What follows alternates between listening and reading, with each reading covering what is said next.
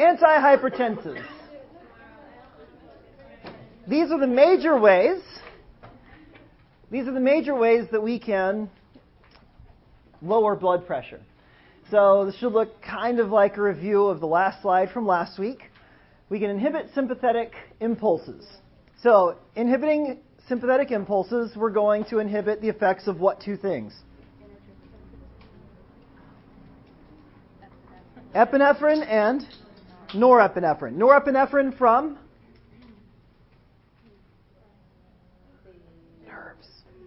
Nerves. And epinephrine from? The adrenal gland. So we can inhibit contractility, we can inhibit heart rate, and we can inhibit vasoconstriction by inhibiting those things.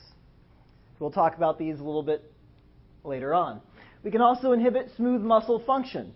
And the way we can do that is by inhibiting calcium channels. We can also inhibit the renin-angiotensin-aldosterone system, and we can inhibit renal retention of water. Have we already learned about drugs that will do this? What are they called? Diuretics. What is the major one that we use for blood pressure? Not Lasix. Hydrochlorothiazide, better known as HCTZ. You can use Lasix for blood pressure, but it's not a very good one for blood pressure, unless the person has what condition? Renal impairment or insufficiency. All right, so here's a list of classes. So diuretics, we've already talked about. We're going to start off with ACE inhibitors. Yay! All right, renin-angiotensin-aldosterone system inhibitors. So how many steps along the way do we have? What's the first thing to be released? Renin, and what releases it? The kidney. Now, renin will cause what to turn into what? Angiotensinogen to turn into angiotensin 1. And then from there, we convert angiotensin 1 to angiotensin 2 with what enzyme? ACE, also known as angiotensin converting enzyme. All right, so we can inhibit renin directly. We call these direct renin antagonists. And there is a new drug on the market that was approved earlier this year or late last year.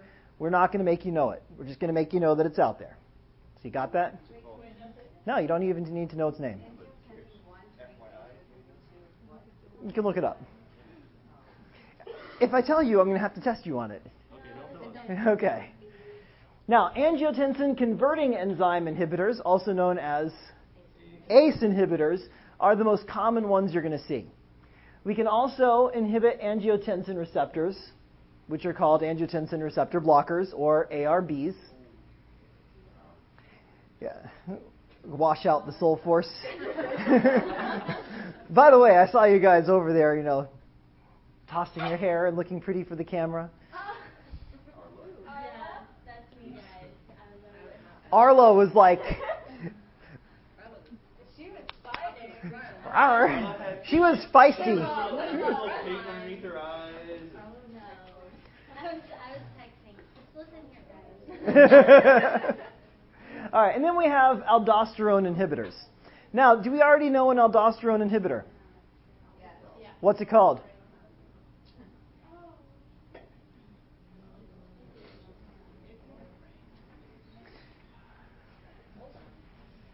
Bum bum bum bum bum bum bum bum bum bum bum bum.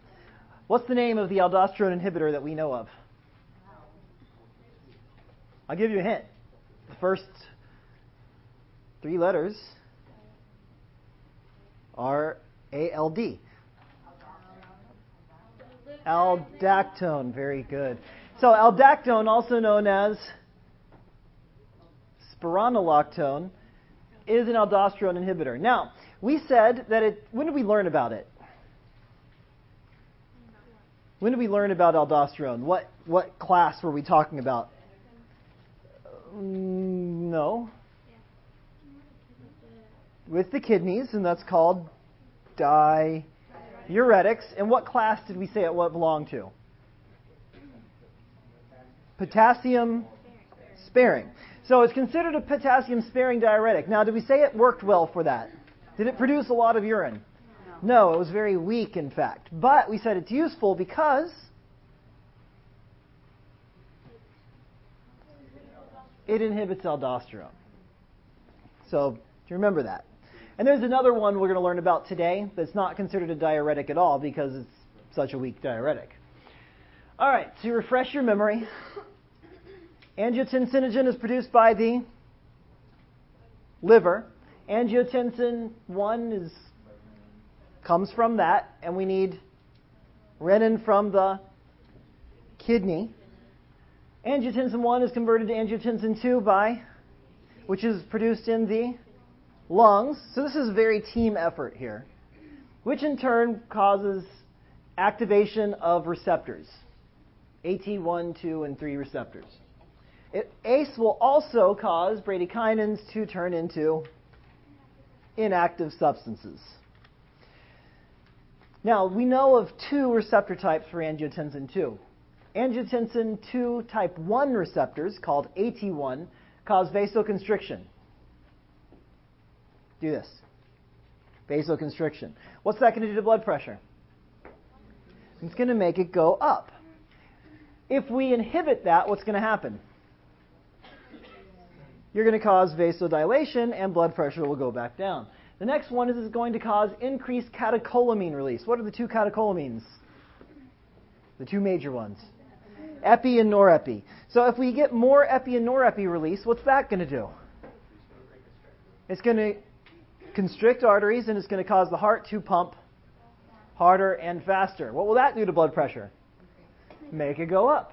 It will also cause cardiac and smooth muscle cell proliferation. Now, it doesn't do this directly. It does this through aldosterone.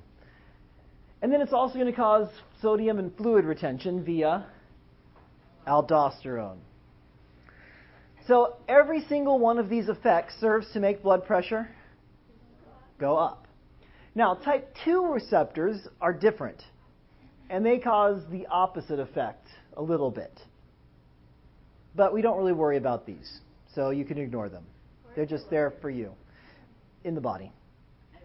No, on blood vessels. We don't need to know that. No, you don't need to know that. It's just there for the future. You've seen it, now you can forget it. The important thing is the receptor 1 blockers, because that's what we're going to inhibit later on. All right, so the first drug we're going to talk about that inhibits that system is ACE inhibitors. They're going to inhibit angiotensin 2 production. They are also going to inhibit bradykinin breakdown. So we're going to have more bradykinin, we're going to have less angiotensin 2. Both of those things lead to decreased blood pressure because we have vasodilated. All right, so we're going to use it in hypertension. Question there? Okay. So we're going to use it for hypertension. We're going to use it in patients who've had an MI. What's an MI? What does that mean? Heart attack. We're going to use it to prevent heart attacks in high-risk patients. And we're also going to use it to prevent and treat nephropathy in patients who have diabetes. We can also use it for heart failure. So we're going to talk about the MI and the heart failure after the midterm. But keep that in your head, the ACE inhibitors can be used for it. All right, now this particular slide right here is just in case in the future sometimes you'll hear someone say, well, this is a tissue ACE inhibitor. And you go, what? I never heard about that. And then you look it up in your book, and it's not there either. All it is to say is that ACE is more common in tissue than it is in the blood itself. And so some drugs are distributed more in tissue than they are in blood. And so the theory is that those will work better. So if you hear, oh, this is a tissue ACE, that's it. It's not going to be on your test, and I'm never going to test you on it. It's just in case you hear that sometime. you'll go, oh yeah, that's what they were talking about. All right. Here are the lists of ACE inhibitors. What do you notice that they have in common? Pril, pril, pril, pril, pril, pril, pril, pril, pril, pril, pril, pril, pril, pril, pril. Okay, so anytime you see a drug that ends in pril, you're going to know ACE inhibitor. Now, the one that you have to know for your must-know drug list is lisinopril. Now, it's a unique drug in that it does not require activation in the liver. All of the rest of these have to be activated in the liver first before they start working. This drug right here used to be the drug that the VA used, so I made you memorize it then, just in case you went to the VA, but now the VA has switched back to lisinopril, so it doesn't really matter anymore. Two others that you need to know. Enalapril can be given IV. And so if you work on a cardiac floor, you'll see that one quite a bit. Or enalapril.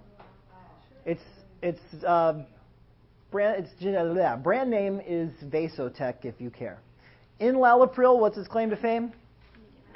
It can be given IV. So sometimes you'll see it on cardiac floors where people are going NPO or people have surgery, etc. The last one that we need to know something about is captopril. It is the very, very first one that we ever discovered. It has a very, very short half-life, and it's really not used for treating patients anymore. What we use it for now sometimes is to detect renal artery stenosis. So let's imagine for a moment that you had renal artery stenosis. What does that mean? Here's your heart. What's this thing coming off it? An aorta. And what's the first thing that comes off of the abdominal aorta? The renal arteries. And then we get kidneys from them, right? Something like that. Now let's imagine for a moment that you had a blockage in one of these arteries. What is that going to do to blood flow here? It's going to be decreased. So what is this kidney going to start doing? What? It's going to start releasing renin like crazy. What's that going to give our patient? High blood pressure. So that increased pressure here, what's that going to do to the blood right here? It's going to push more of that blood pressure into this kidney. So what this kidney is doing is it's keeping itself alive at the expense of the rest of the body. Now, because captopril has such a short half-life, well, actually, if you give any ACE inhibitor, what's going to happen to this pressure right here? It's going to go down, and what's going to happen to this pressure right in here? It's going to go down, and what's going to happen to that kidney? It's going to go into insufficiency, possibly failure. Now, if we have a patient who's got renal artery stenosis, and you just put them on ACE inhibitors, they're going to go into renal failure eventually. So one of the things we want to do sometimes is make sure our patients do not have this before we put them on it. Now, in today's modern society, how do we know whether someone's got renal artery stenosis or not? What do we do? No. That's not going to detect, that would detect like a kidney infection or a kidney stone. You could do an ultrasound, but there's something better. Okay, you can listen for a renal bruit, and that would tell you that maybe something's going on. But what would you really do if you really want to get a good look at an artery? Okay, you could inject a dye, but let's think of something non-invasive. Non-invasive. Say again? An MRI. And when we take an MRI of an artery, what do we call that? MRA. Stands for magnetic resonance angiogram. And you guys learned that in health assessment. Oh yes. Oh yes. We talked about it in health assessment. Now, let me ask you this question. How much does an MRA cost? Mucho dinero. How much money does it cost to give them a little bit of captopril and check their creatinine levels? A lot less.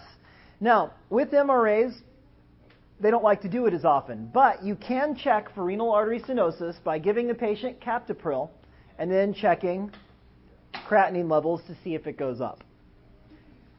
So that's the only reason you really need to know captopril. It was the first one, but we don't use it for treatment anymore. Why don't we use it for treatment? Because it's too short acting. But why does that make it perfect for testing for renal artery stenosis? Yeah, because if it does cause creatinine levels to go up, it's going to wear off in an hour or two, and you don't have to wait and monitor the person for 24 hours. So that's the only reason why we would use that one nowadays. So we only need to know the top 3? Yes, so you only need to know the top 3. Captopril, used for testing. Enalapril, IV, but it has to be given twice a day. Yes, ma'am. If creatinine levels are high, does that mean you have renal artery stenosis? Okay, now if creatinine is high all the time, that means you have renal insufficiency. Okay. If you give captopril and they go spike up, that's going to be renal insufficiency. So you would check your creatinine before and after? And after. Okay, and that does remind me of one small thing. Some people, their creatinine level's here. You give them an ACE inhibitor, it goes up a little bit, and then it kind of comes back down. That's okay. What we're talking about is when it goes like this, and it stays up. See the difference? Because the half-life will drop down. Right. So captopril, what do we use it for? Check for renal artery stenosis. But you're not going to see it used very often because MRAs work better, even though they cost more money. I know this is redundant now, but we're looking for a spike then to check for a positive renal artery stenosis. Right. But if you see a transient spike, because like if you put a person on lisinopril, a normal person might go up a little bit, but just a little bit, and then it comes right back down, that's okay. What we're talking about is a big jump that stays high. Okay, enalapril, IV, lisinopril, the most common one, and it's generic, so it's relatively inexpensive. All right, next one. Adverse events. Now, in addition to inhibiting the production of angiotensin II, it is also going to prevent the breakdown of bradykinins. Now, where is ACE produced? In the lungs. So you're going to get a bradykinin excess in the lungs, which may lead to a dry, persistent cough. So if you have a patient who says, I started having this cough, and it won't go away, and I've tried the cough syrups, and it doesn't help, what are you going to think? Let me check your medications, and if you're on an ACE inhibitor, that might be the problem. How would we know? Take them off the ACE inhibitor and see if it gets better. The key thing is it will be dry. If it's wet, not the ACE inhibitor. Or at least the wetness is not from the ACE inhibitor. If it goes away with cough syrup, it's not an ACE inhibitor cough. It's dry and it's persistent. The other thing that bradykinin excess can cause is angioedema. And what is angioedema? Basically what she said is that bradykinin causes low blood pressure because it causes vasodilation. When we inhibit ACE inhibitors, we get more of them. But if we have too much of them, that can cause dry cough. And it can also cause angioedema. What is angioedema? You're supposed to think about a certain person. Hitch. That swelling up. And a very common place for angioedema is the lips. So if you have a patient who's on ACE inhibitor and they start getting these swelling, especially around their lips, what are you going to think? Angioedema. Now, can we leave a patient on an ACE inhibitor if they've got the cough? Yes, but it's a huge pain in the butt, and you should probably take it off. But is it life-threatening? No. Is angioedema life-threatening? Possibly yes. So that person who's got angioedema should be taken off the ACE inhibitor, and should we just put them on a different one? No. They should never take ACE inhibitors again, because there is a chance it could eventually lead to anaphylaxis. Now, another couple adverse effects. First dose hypotension. So the first time a patient takes it, it can really drop their blood pressure. So generally speaking, you want to start with a lower dose and then move up to higher doses. You don't want to start them off at a high dose, especially if they are elderly. Because if they're elderly, what can that make them do? Fall. And what elderly people tend to have is another disease.